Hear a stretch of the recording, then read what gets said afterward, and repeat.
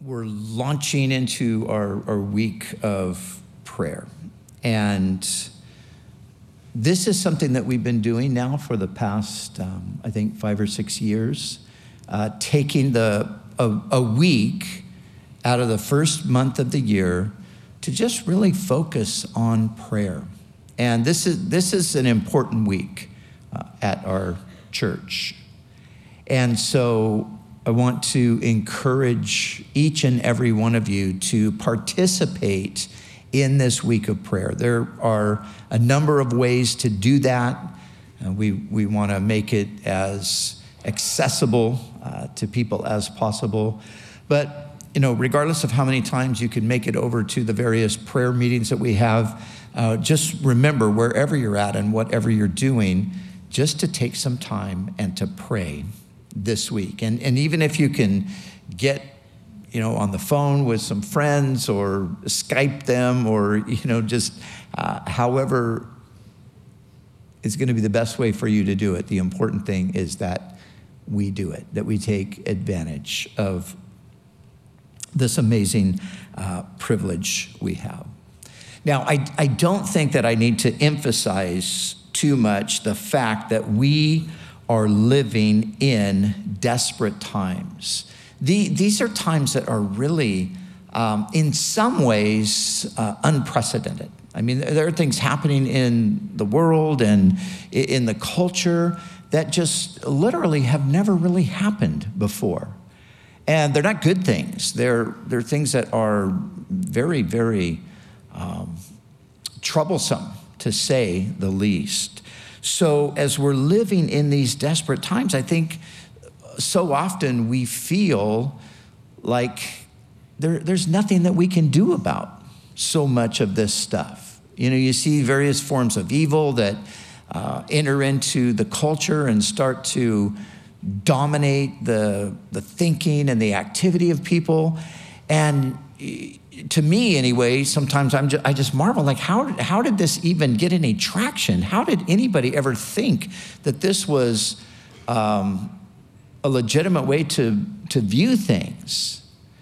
Certain philosophies that permeate the culture that end up in ideas and behaviors and things. And so I know for myself, I look at it a lot of times and I just feel so powerless.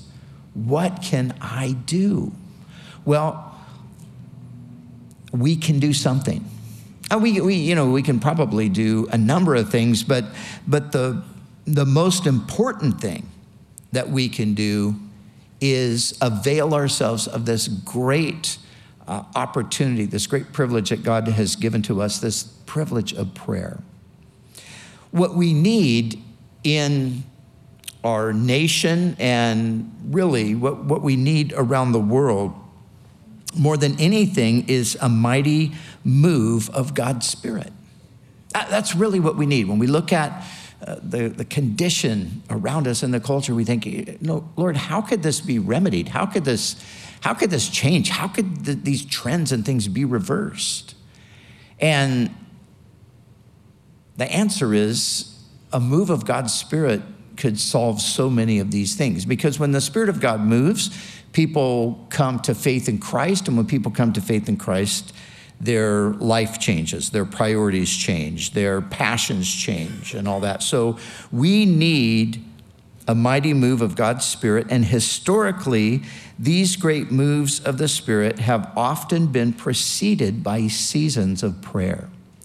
So one of the things that we're going to be focusing in on prayer for this week is for this very thing. God, move by your Spirit. God, work among us as your people. And Lord, work out from among us into society. Someone wrote this years ago: what the church needs today is not more or better machinery, not new organizations or more and novel methods, but men and women of prayer. Prayer is more important than organization, more powerful than armies, more influential than wealth, and mightier than all learning. Prayer makes the church invincible. I think that is pretty true, what was stated there. that this is the great need of the hour. This is always a great need in the church. So today we're going to look at three things. We're going to look at the purpose of prayer, the power of prayer, the promise of prayer, and then at the very end, I just want to give you some basic guidelines or kind of instructions on how you might spend this week of prayer. So first of all, though, the purpose of prayer. What is the purpose of prayer? People ask that. Sometimes people say, well, if God knows everything and he's going to do what he's going to do, why do we even pray? Well, the simple answer is we pray because God told us to pray. We don't need to get all philosophical about it and try to figure out like, well, if this is that and that happens and God does, then, well, God said to pray. And many times over, he has exhorted us to pray. But I think there are four things that we could say are the purpose in prayer. Number one, to bring us into deeper communion with God. Praying, you're connecting with God, right? That's what's happening. And how often do we really do that in the insanity of the busyness of the lives that we live today? So it's a great opportunity to go deeper in communion with God. God invites us into prayer that we might commune with him. Secondly, prayer, the purpose of prayer is to align us with the will of God. So as we pray, we come into alignment with God's will. And we believe that God has a will. We believe that he has a plan, a purpose for our lives personally, for our loved ones, for our community of believers, for the gospel in the world. God has a purpose for all of those things. He has a will, and so prayer brings us into alignment with that. Thirdly, prayer allows us into the work of God. As we pray, we are actually engaging in the work of God. See, prayer is not something that we do merely for the work of God. Prayer is the work of God. It is a vital part of the work of God. So we enter into that laboring together with the Lord through prayer. And then fourthly, the purpose of prayer is to advance the will of God. And remember, we read that this morning together. Pray, our Father in heaven, hallowed be your name. Your kingdom come, your will be done on earth as it is in heaven.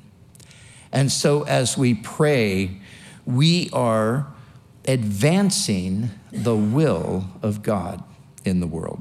So those four things are no doubt others, but we'll leave it at that. The purpose of prayer. Secondly, the power of prayer. The power of prayer.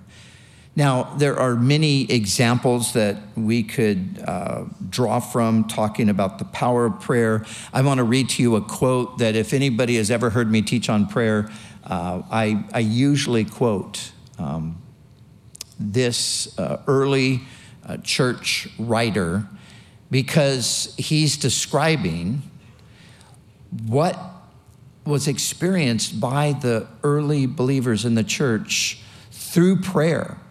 And one of the really significant things is that during this time in the history of the church didn't have any political clout necessarily. The church didn't have any kind of prominent standing in society.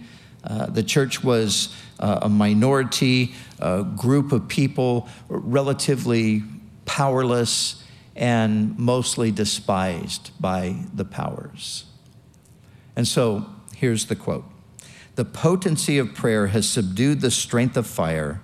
It has bridled the rage of lions, hushed anarchy to rest, extinguished wars, appeased the elements, expelled demons, burst the chains of death, expanded the gates of heaven, alleviated disease, repelled frauds, rescued cities from destruction.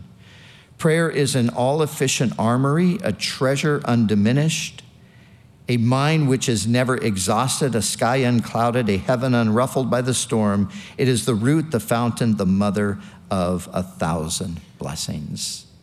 That is just such an amazing statement because it's describing the experience of the believers in regard to prayer and the things that they saw prayer do. Now, I want to just walk through a few of these for a couple minutes here, but let's think about them. It says here, subdue the strength of fire. Now, we're all familiar with the destructive power of fires, wildfires. We've had our own experiences with them here in our state, here in California. More recently, we have seen these unbelievable fires that have consumed 1.5 million acres of land in Australia. Now, you also probably know that today, where just maybe a month ago at the most, maybe even 3 weeks ago, these fires were just completely out of control, uncontainable. Today, they're fairly well contained today. Now, in case you don't know this, it is the middle of summer in Australia. You know, they're in the southern hemisphere, so winter for us is summer for them. I've been to Australia this time of the year, and it is summer. It is hot. It's 100 degrees a lot of times. Now, what has happened? Well, these fires are raging. They're out of control. There's no way to contain them. And then suddenly, these storms start coming through, and it begins to rain. And now it's rained so much in Queensland that they're actually having flash floods. But all of that to say, two things. Number one, it doesn't generally rain like this in the middle of summer. I mean, can you think of any extended rainstorms that we ever have during July, August, September? We really don't, neither do they. But they are having them. Could it be that this is the answer to millions of people's prayers? Because I know millions of people have been praying. I know Christians all over the world have been praying for that situation in Australia. And we certainly have been doing that. And so I look at that and I think that, now, of course, the secular person, the skeptic, or however they want to refer to themselves, they would just dismiss that. Oh, that's ridiculous. This has nothing to do with God. This is just nature. This is just the way it goes. Well, you could think that if you want. But I think we could also legitimately, and even more legitimately, I think we could attribute this to prayer. Because just as in those early centuries, this was one of the things that was absolutely identified as the effect of prayer, subduing the strength of fire. I think that is happening today in different places. And so, subduing the strength of fire. Secondly, it says hushed anarchy. Now, you know what anarchy is, right? Anarchy is when there's no authority, there's no government, and everybody's just doing what they want to do, and there's no restraint. Now, that is a form of anarchy, but the basic idea behind anarchy is an absence or denial of any authority or established order. We're living in a time of anarchy to some extent. And it's not necessarily at this point, although it maybe is a little bit, and it certainly is in some places, it's not the lack of governmental authority. It is in some places, but it's more an absolute rejection and rebellion against God's authority. And this is what we're seeing today. So in one sense, we are living in a time of anarchy, where the authority of God, where the way of God, where the commandments of God are being completely dismissed, just completely rejected. You know, it is astounding to me that in the, let's just say the abortion debate, that it's come to the point where it's like the gloves are off and people are just expressing, there's nothing veiled anymore. There's nothing hidden. It's just outright, bold, we're murdering babies and we don't care. Or these ridiculous statements or phrases trying to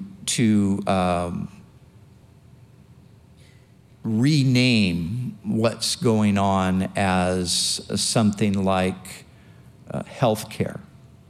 Abortion is health care. Bernie Sanders said that this past week. And so, but that's just an idea. There are other things as well. But it's this anarchy. So what do we do about this? How do we see the tide turned? How do we see any kind of a change happen here? Well, I think we can safely say that apart from prayer, we won't see any change. Now, there might be other factors that will work into it, but unless we pray, there will be no change. Because again, what's the root of the problem? The root of the problem is this revolt against the rule of God. And what's the solution to the problem? People repenting and humbling themselves before God and turning their lives over to Him. So anarchy has been hushed in the past, and it can be hushed in the present as well through prayer.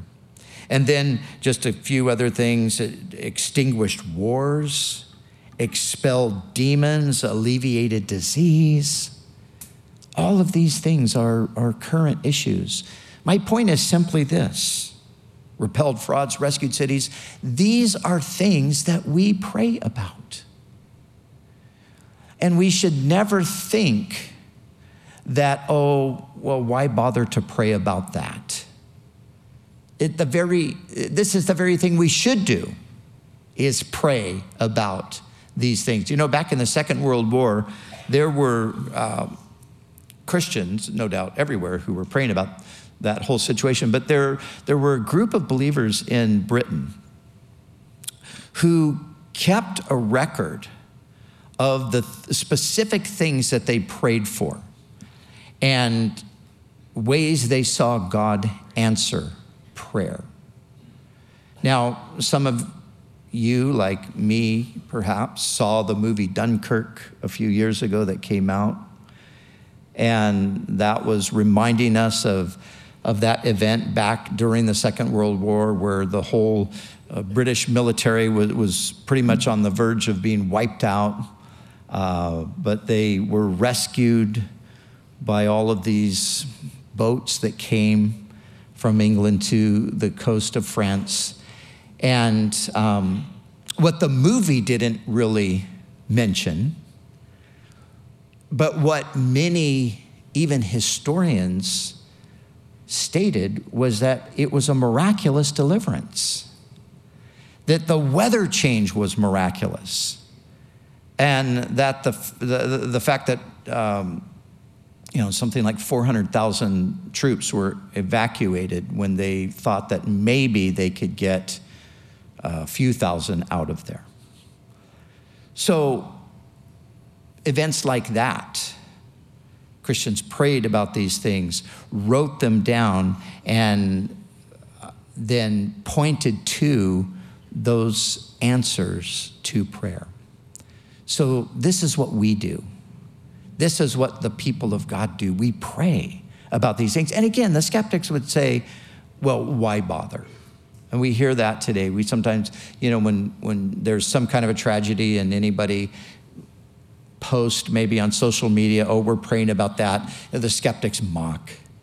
They criticize, oh, don't waste your time, so forth. But let's not listen to that. Let's listen to the saints. Let's listen to the testimony of the people of God, and let's follow that example. So there's power in prayer. And then thirdly, there are promises. We're given promises regarding prayer. We're not just told to pray, but we're told to pray and then promise that certain outcomes will result from our prayer. One that's fairly well known by many is the one that we find in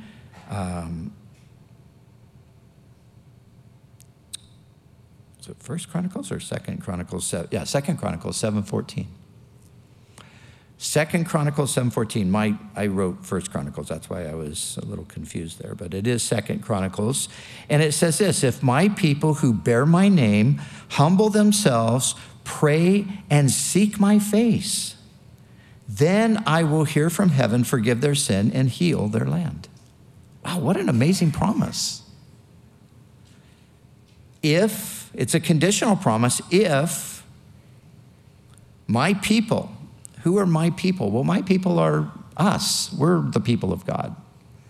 This passage has oftentimes been used in reference to the country generally, the United States, but that's really not accurate, because we can't say that, the United States is not like Israel was. Israel was a theocracy. The United States has never been that. So it's more accurate to understand that this is directed toward the people of God. We, the church, are the people of God. And so, what are we called to do? Humble ourselves, pray, and seek the Lord. And his promise, I will hear from heaven, forgive their sin, and heal their land. So we have this promise that is given to us. Jeremiah 33, verse 3, God says this: the Lord who made the earth, the Lord who forms it to establish it, the Lord is his name, says this: call to me, and I will answer you and show you great and incomprehensible things you do not know. Wow. Call to me, and I will answer you. And I will show you great and incomprehensible things. There's certain things we might look at that and just the thought of seeing it rectified or seeing it remedied or seeing it solved, it's just incomprehensible. I don't even know how that could happen. Well, God says, I will show you incomprehensible things that you do not know. What a great, great promise. And then Jesus gave us this amazing promise in Matthew 7, verses 7 through 11. It's recorded: ask and it will be given to you, seek and you will find, knock and the door will be opened to you. For everyone who asks receives, and the one who seeks finds, and to the one who knocks the door will be open. Who among you, if his son asks him for bread, will give him a stone? Or if he asks for a fish, will give him a snake? If you then, who are evil, know how to give good gifts to your children, how much more will your Father in heaven give good things to those who ask him? Wow.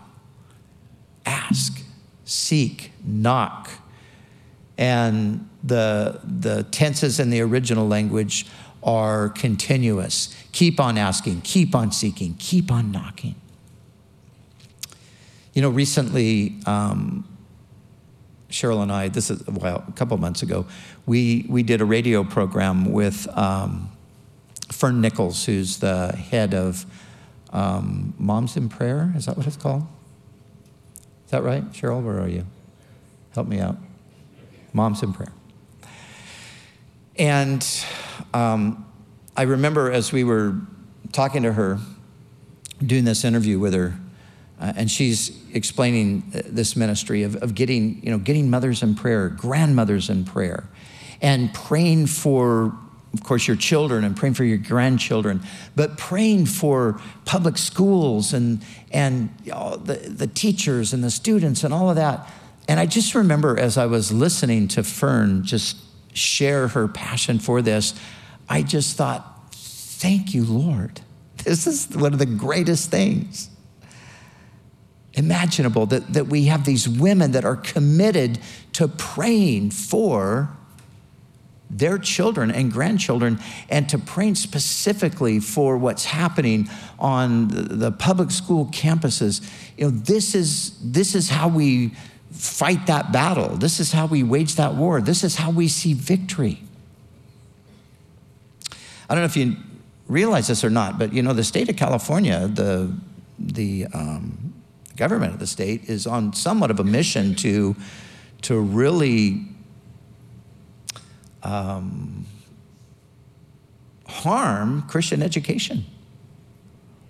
It was just not that long ago, just a little over a year ago, that there were threats coming from our legislators that this whole thing about Christian higher education, this had to do with higher education, that you couldn't really have a Christian university because you couldn't have any kind of discriminatory standards. In other words, when it came to LGBT rights and things like that, you just had to open your doors, and whatever people, however they identified or whatever they wanted to do, you have to just get on board with that. If an atheist comes and says, I'd like to be the president of your school, you can't discriminate against them.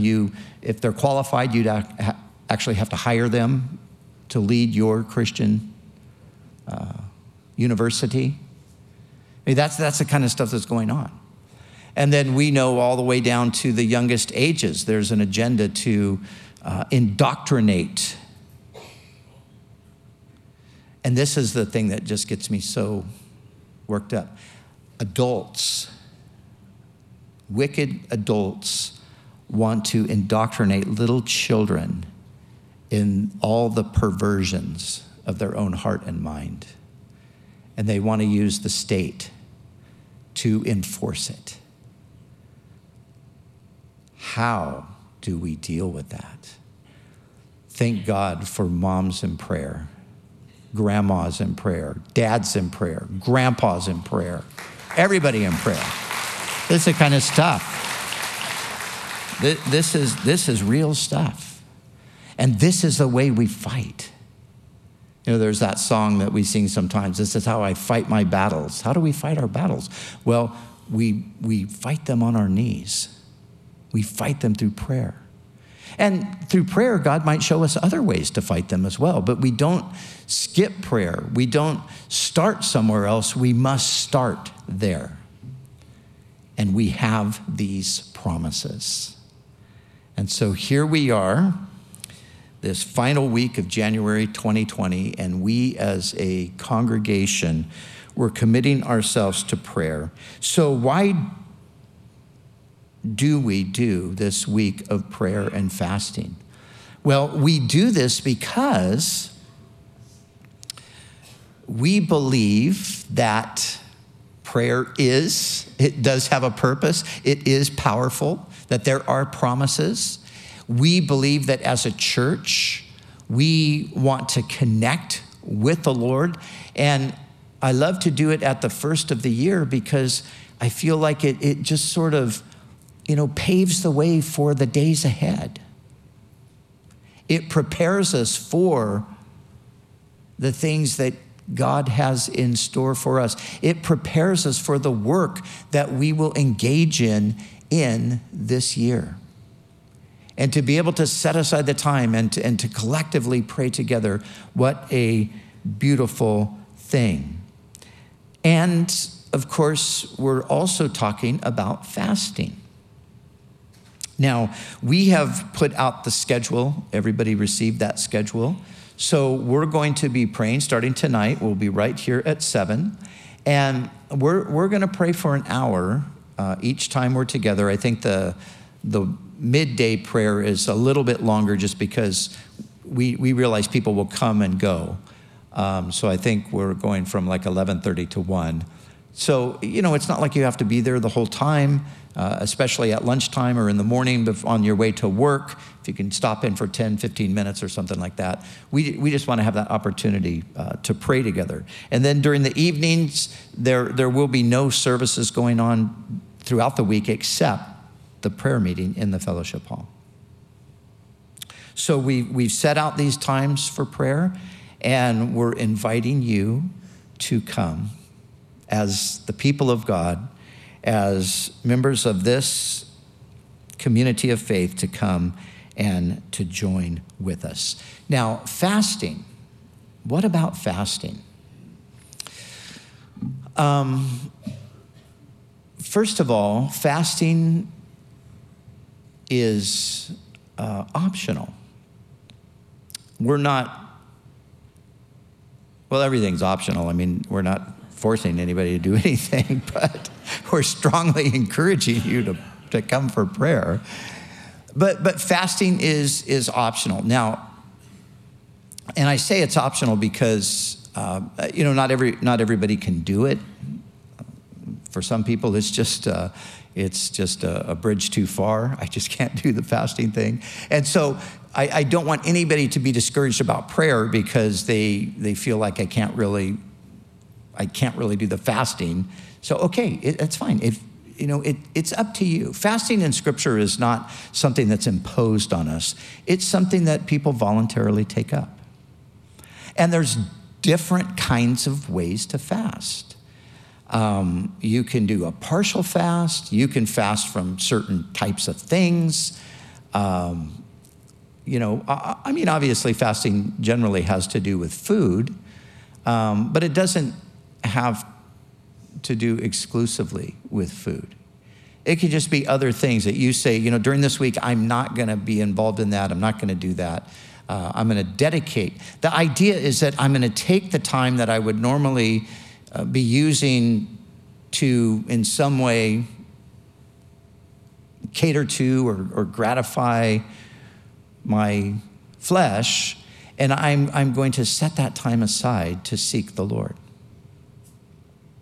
So I can just give you an example. Cheryl and I have decided to do this. So we're just going to do like a liquid fast. So mornings we're going to do protein shake and water. Evenings we're going to do broth.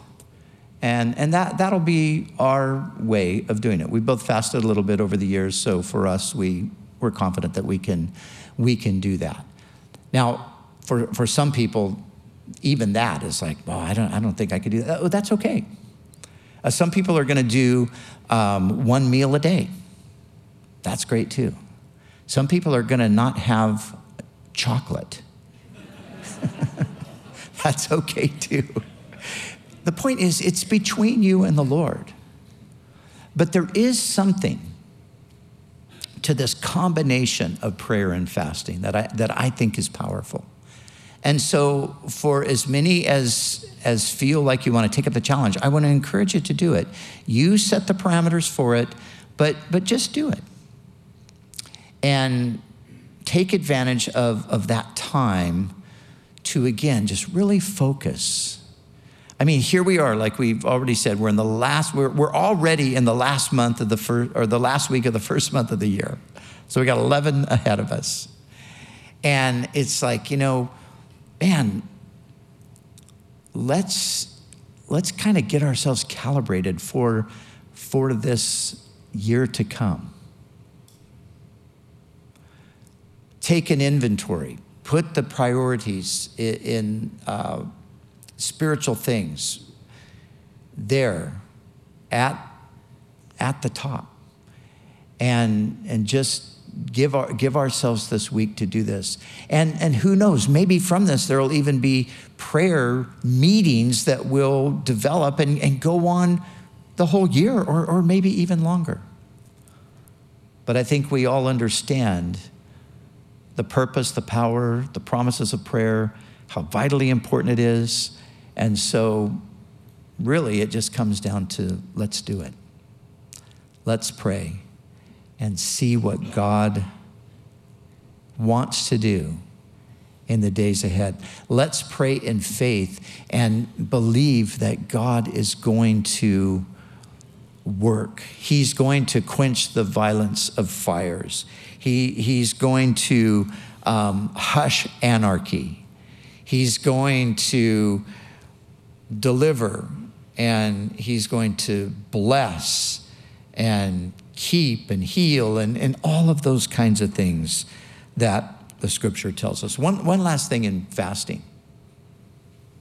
You know, over the years, what I have done occasionally is taken the fast and just used the fast as part of the prayer.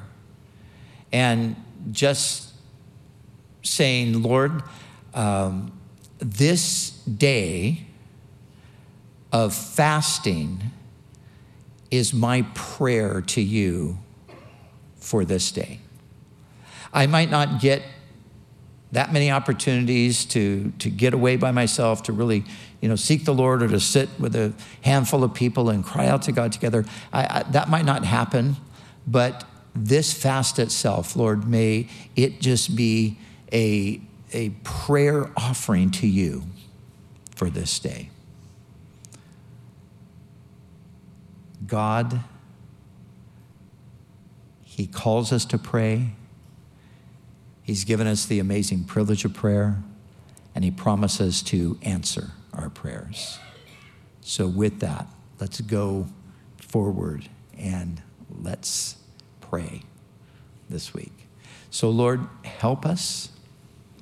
Thank you for a reminder today of the promises of prayer, the purpose, the power, those things, Lord. Just motivate us, strengthen us for the week. And Lord, may we see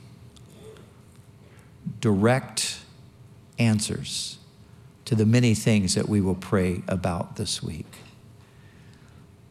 Lord, I want to pray for some of our pastoral staff who are in Europe this week and leading a conference with a number of European church leaders. Pray that you would bless them as they travel back and forth. Pray that they would just sense your presence with them. And Lord, that you do a really sweet and a good work among them. And Lord, I pray for all of us as we enter into this week of prayer, that you would strengthen us for it, that you would give us the power to do it, that you would give us clarity in our minds as we go to prayer. Lord, we know that prayer is part of warfare, so help us not to be discouraged, but help us to press through. And Lord, you know all the prayers that we're going to pray. You already know them before we've even uttered them. And so in Jesus' name, would you, Lord, answer those prayers according to your will. Amen.